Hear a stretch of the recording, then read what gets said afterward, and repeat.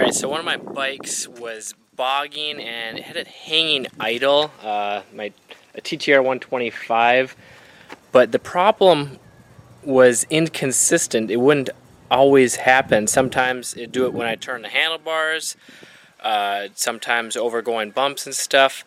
So I thought maybe the carb was dirty because it had been sitting for quite a few months.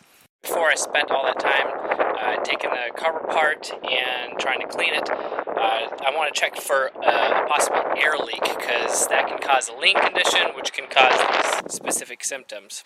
So to check for an air leak in the air boot or the intake manifold, while the engine's running, you can spray some carb cleaner or something flammable around it. And if the engine RPM changes, then you likely have a leak.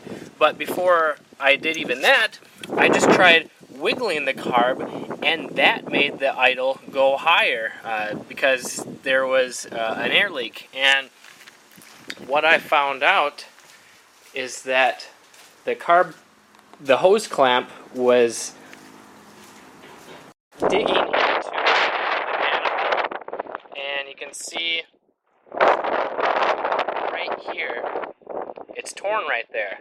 So, whenever the carb would move to a certain spot, it just wiggle around, air was getting in there, and that was causing that lean condition because that extra air, especially when it's on the engine side of the carb, more air is getting in to create a lean air-fuel mixture, and that's causing the bogging, not enough fuel, or the hanging or high idle.